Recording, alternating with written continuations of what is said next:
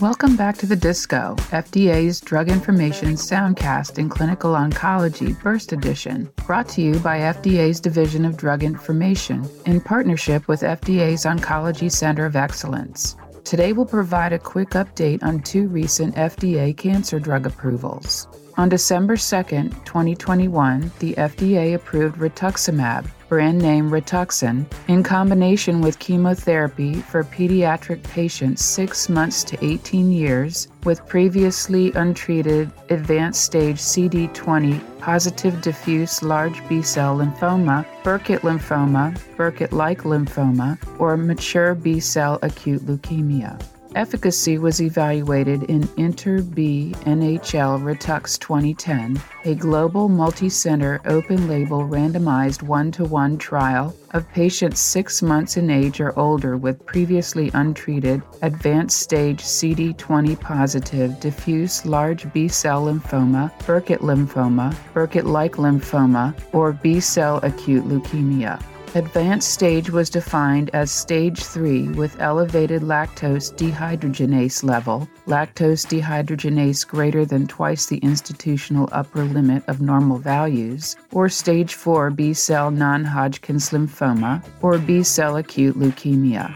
Patients were randomized to lymphome malin B chemotherapy that consisted of corticosteroids, vincristine, cyclophosphamide, high-dose methotrexate, cytarabine, doxorubicin, etoposide, and triple-drug methotrexate, cytarabine, corticosteroid, intrathecal therapy alone, or in combination with rituximab or non-U.S. licensed rituximab, administered as 6 infusions of rituximab IV at a dose of 375 milligrams per meter squared, as per the lymphome malin B scheme. The main efficacy outcome measure was event-free survival, defined as progressive disease, relapse, second malignancy, death from any cause, or non-response as evidenced by detection of viable cells in residue after the second cytarabine plus veposide course, whichever occurs first. A pre-specified interim efficacy analysis at 53% information fraction was performed in 328 randomized patients with a median follow-up of 3.1 years. There were 28 event-free survival events in the lymphome malin B group and 10 in the rituximab lymphome malin B group. At the time of the interim analysis, there were 20 deaths in the lymphome malin B chemotherapy arm compared to 8 deaths in the rituximab plus lymphome malin B chemotherapy arm, with an estimated overall survival hazard ratio of 0.36.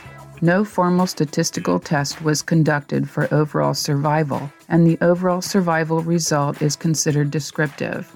Randomization was discontinued after the interim analysis, and an additional 122 patients received rituximab plus lymphome malin B chemotherapy and contributed to the safety analysis.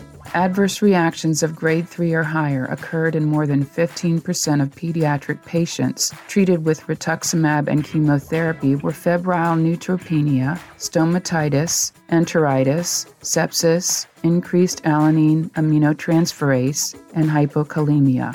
Grade 3 or higher adverse reactions that occurred more often in the rituximab plus lymphome malin B chemotherapy arm compared to lymphome malin B chemotherapy included sepsis, stomatitis, and enteritis. Fatal adverse reactions occurred in less than 2% of patients in both the rituximab plus lymphome malin B chemotherapy and lymphome malin B chemotherapy arms. This review used the assessment aid, a voluntary submission from the applicant to facilitate the FDA's assessment and streamlined review. On December 3, 2021, the FDA approved pembrolizumab, brand name Keytruda, for the adjuvant treatment of adult and pediatric patients 12 years or older with stage 2B or 2C melanoma following complete resection. Efficacy was evaluated in KEYNOTE-716, a multi-center randomized 1-to-1 double-blind placebo-controlled trial in patients with completely resected stage 2B or 2C melanoma. patients were randomized to pembrolizumab 200 milligrams or the pediatric dose of 2 milligrams per kilogram intravenously, up to a maximum of 200 milligrams every 3 weeks, or placebo for up to 1 year until disease recurrence or unacceptable toxicity. The major efficacy outcome measure was investigator-assessed recurrence-free survival. The trial demonstrated a statistically significant improvement in recurrence-free survival at the time of the first interim analysis for patients randomized to the pembrolizumab arm compared with placebo, with a hazard ratio of 0.65. The median recurrence-free survival was not reached in either arm. The most common adverse reactions reported in more than 20% of patients in Keynote 716 were fatigue, diarrhea, pruritus, and arthralgia. This review used the Real-Time Oncology Review pilot program, which streamlined data submission prior to the filing of the entire clinical application, and the assessment aid, a voluntary submission from the applicant to facilitate the FDA's assessment. Full prescribing information for these approvals can be found on the web at fda.gov/drugs@FDA. Healthcare professionals should report serious adverse events to FDA's MedWatch reporting program at fda.gov/medwatch. Follow the Division of Drug Information on Twitter at FDA Drug Info and the Oncology Center of Excellence at FDA Oncology. Send your feedback via email to fdaoncology@fda.hhs.gov. Thanks for tuning in to the Disco Burst Edition.